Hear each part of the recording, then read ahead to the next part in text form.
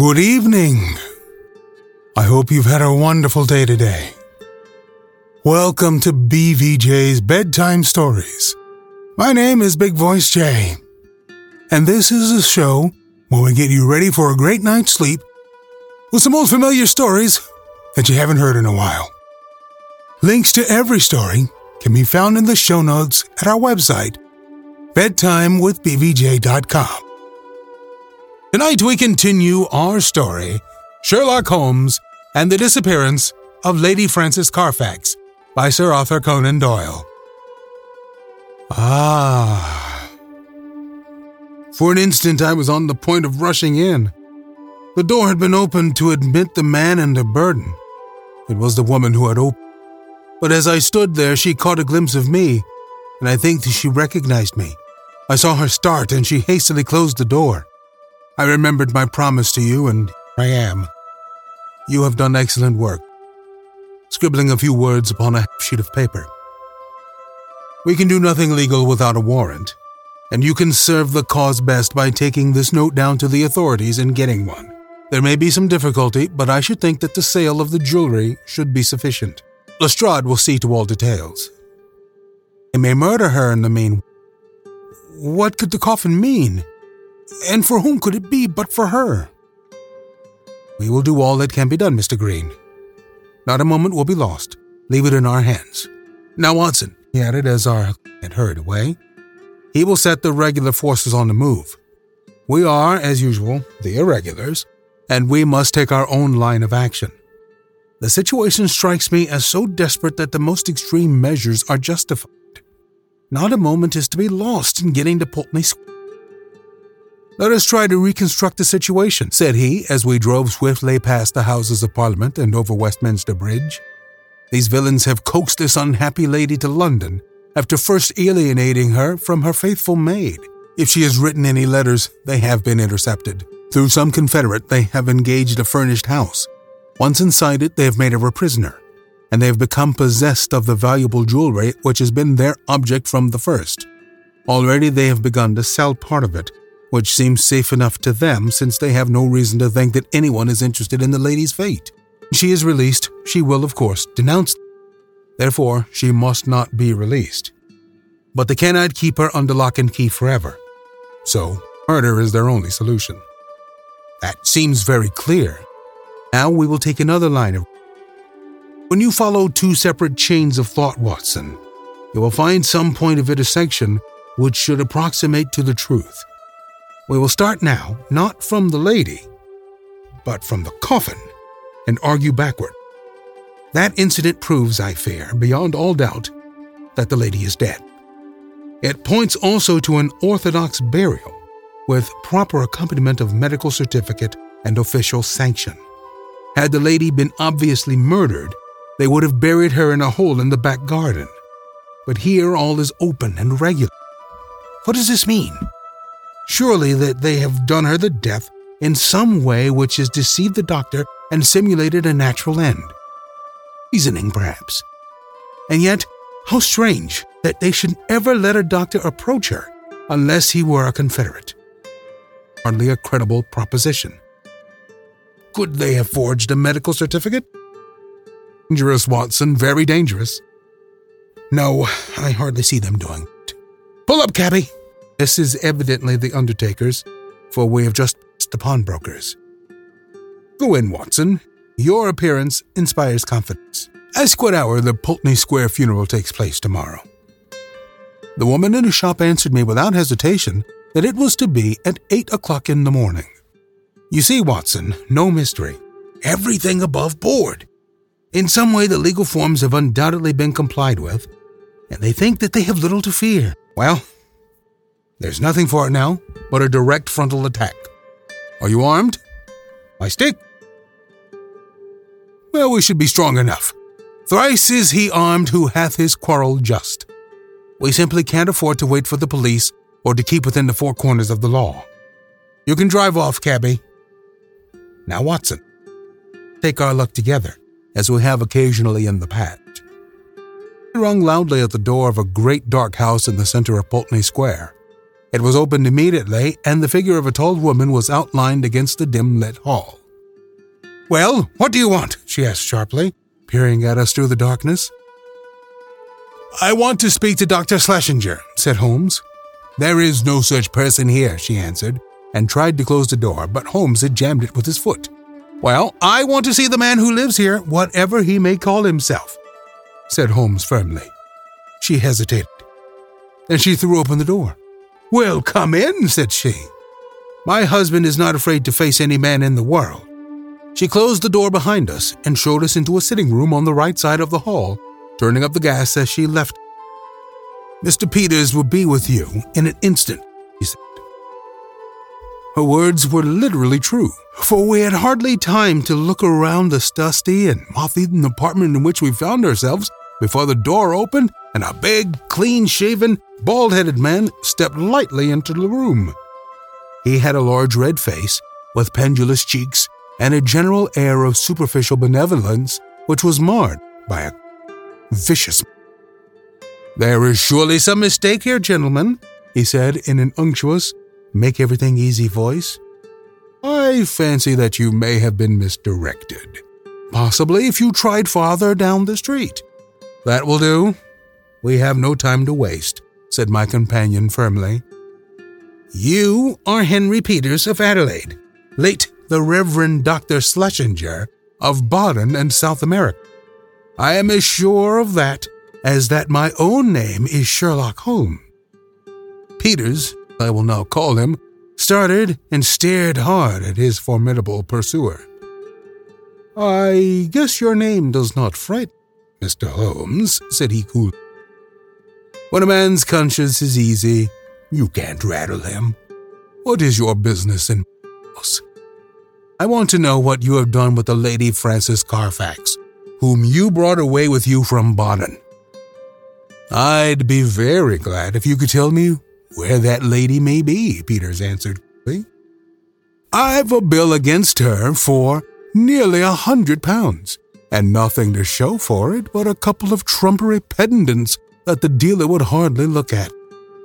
She attached herself to Mrs. Peters and me at Baden. It is a fact that I was using another name at the time, and she stuck on to us until we came to London. I paid her bill and her ticket. Once in London, she gave us the slip, and as I say, left these out-of-date jewels to pay her bills. You find her, Mr. Holmes, and you're..." "I mean to find her," said Sherlock Holmes.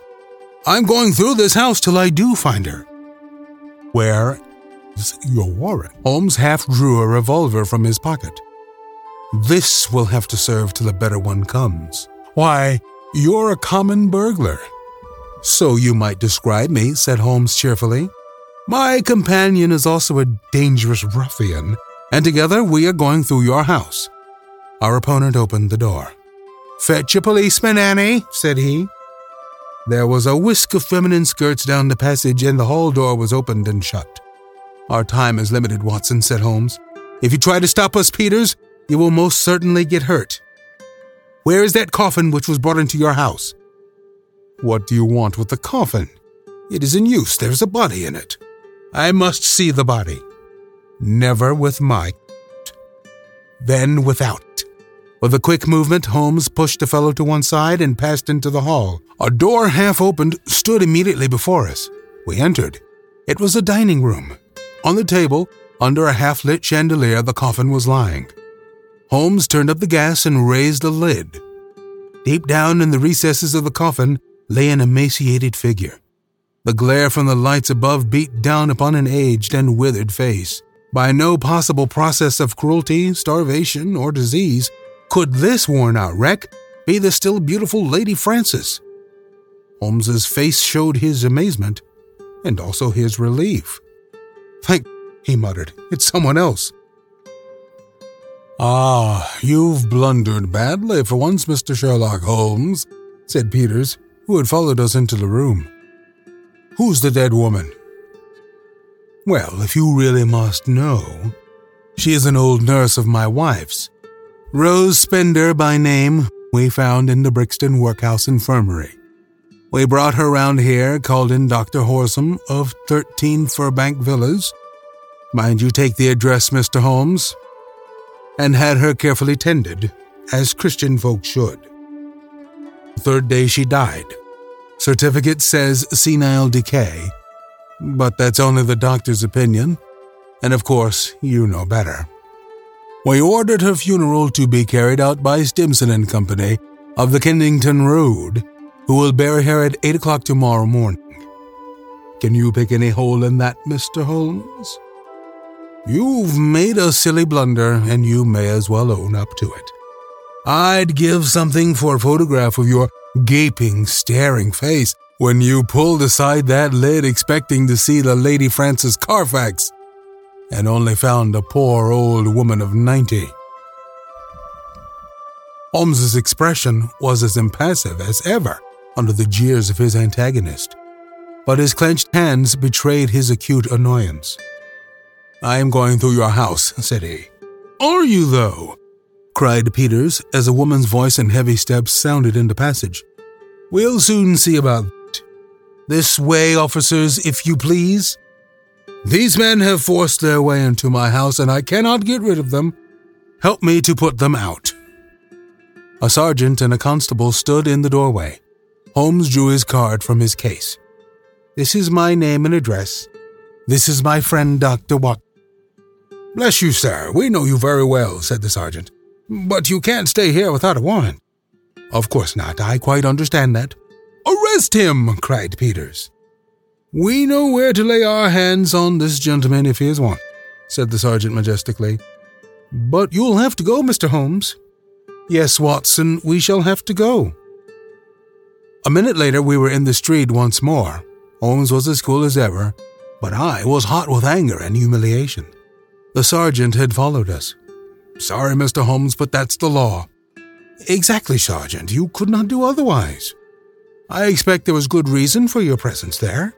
If there's anything I can do, it's a missing lady, Sergeant, and we think she's in that house. I expect a warrant present.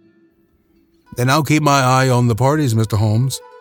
If anything comes along, I will surely let you know. It was only 1 o'clock, and we were off full cry upon the trail at once. First we drove to Brixton Workhouse Infirmary, where we found that it was indeed the truth that a charitable couple had called some days before, that they had claimed an imbecile old woman as a former servant, and that they had obtained permission to take her away with them. No surprise was expressed at the news that she had since died. The doctor was our next goal. He had been called in, had found the woman dying of pure senility, had actually seen her pass away, and had signed the certificate in due form. I assure you that everything was perfectly normal, and there was no room for foul play in the matter, said he. Nothing in the house had struck him as suspicious, save that for people of that class, it was remarkable that they should have no servant. So far and no further went the doctor. Finally, we found our way to Scotland Yard. There had been difficulties of procedure in regard to the warrant. Some delay was inevitable. The magistrate's signature might not be obtained until next morning. If Holmes would call about 9, he would go down with Lestrade and see it acted upon. So ended the day, save that near midnight, our friend, the sergeant, called to say that he had seen flickering lights here and there in the windows of the great dark house, but that no one had left it and no one had entered. We could but pray for patience and wait for the morrow. Sherlock Holmes was too irritable for conversation and too restless for sleep. I left him smoking hard, with his heavy, dark brows knotted together and his long, nervous fingers tapping upon the arms of his chair as he turned over in his mind every possible solution of the mystery. Several times in the course of the night, I heard him prowling about the house. Finally, just after I had been called in the morning, he rushed into my room. He was in his dressing gown, but his pale, hollow-eyed face told me that his night had been a sleepless one. What time was the funeral? 8, was it not? He asked eagerly. Well, it is 7:20. Good heavens, Watson. What has become of any brains that God has given me? Quick, man, quick. It's life or death. 100 chances on death to 1 on life. I'll never forgive myself. Never, if we are too late. 5 minutes had not passed before we were flying in a hansom down Baker Street. But even so, it was 25 to 8 as we passed Big Ben, and 8 struck as we tore down the Brixton Road. But others were late as well as we. 10 minutes after the hour, the hearse was still standing at the door of the house, and even as our foaming horse came to a halt, the coffin, supported by 3 men, appeared on the threshold. Holmes darted forward and barred their way. "Take it back!" he cried, laying his hand on the breast of the foremost. "Take it back this instant!" "What the devil do you mean? Once again I ask you, where is your warrant?" shouted the furious Peters, his big red face glaring over the farther end of the coffin. "The warrant is on its way. The coffin shall remain in the house until it comes." The authority in Holmes's voice had its effect upon the bearers. Peters had suddenly vanished into the house, and they obeyed these new orders. "Quick, Watson, quick! Here's a screwdriver," he shouted as the coffin was replaced upon the table. "Here's one for you, my man. A sovereign if the lid comes off in a minute. Ask no questions. Work away. That's good. Another. And another. Now pull all together. It's giving. It's giving. Ah, that does it at last." United effort, we tore off the coffin lid. As we did, there came from the inside a stupefying and overpowering smell of chloroform. A body lay within, its head all wreathed in cotton wool, which had been soaked in the narcotic. Holmes plucked it off and disclosed the statuesque face of a handsome and spiritual woman of middle age. In an instant, he had passed his arm round the figure and raised her to a sitting position. "Is she gone, Watson? Is there a spark left? Surely we are not too late." For half an hour it seemed that we were. What with actual suffocation and what with the poisonous fumes of the chloroform, the Lady Frances seemed to have passed the last point of recall. And then at last, with artificial respiration, with injected ether, and with every device that science could suggest, some flutter of life, some quiver of the eyelids, some dimming of a mirror, spoke of the slowly returning life. A cab had driven up, and Holmes, parting the blind, looked out at it. "Here is Lestrade with his warrant," said he. "He will find that his birds have flown. And here," he added as a heavy step hurried along the passage, "is someone who has a better right to nurse this lady than we have. Good morning, Mr. Green. I think that the sooner we can move the Lady Frances, the better.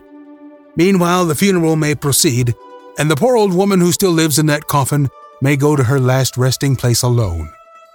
"Should you care to add the case to your annals, my dear Watson?" said Holmes that evening. "It can only be as an example of that temporary eclipse to which even the best balanced mind may be exposed. Such slips are common to all mortals, and the greatest is he who can recognize and repair them. To this modified credit, I say, perhaps, make some claim. My night was haunted by the thought that somewhere a clue, a strange sentence, a curious observation, had come under my notice and had been too easily dismissed. Then suddenly, in the gray of the morning, the words came back. It was the remark of the undertaker's wife, as reported by Philip Green. She had said, "It should be there before now. It took longer, being out of the ordinary." It was the coffin of which she spoke. It had been out of the ordinary. That could only mean that it had been made to some special measurement. But why? Why? Then in an instant, I remembered the deep sides and the little wasted figure at the bottom. Why so large a coffin for so small a body? To leave room for another body. Both would be buried under the one certificate. It had all been so clear, if only my own sight had not been dimmed. At 8, the Lady Frances would be buried. Our one chance was to stop the coffin before it left the house. It was a desperate chance that we might find her alive, but it was a chance, as the results showed. These people had never, to my knowledge, done a murder. They might shriek from actual violence at the last. They could bury her with no sign of how she met her end. And even if she were exhumed, there was a chance for them. I hope that such considerations might prevail with them. You can reconstruct the scene well enough. You saw the horrible den upstairs, where the poor lady had been kept so long.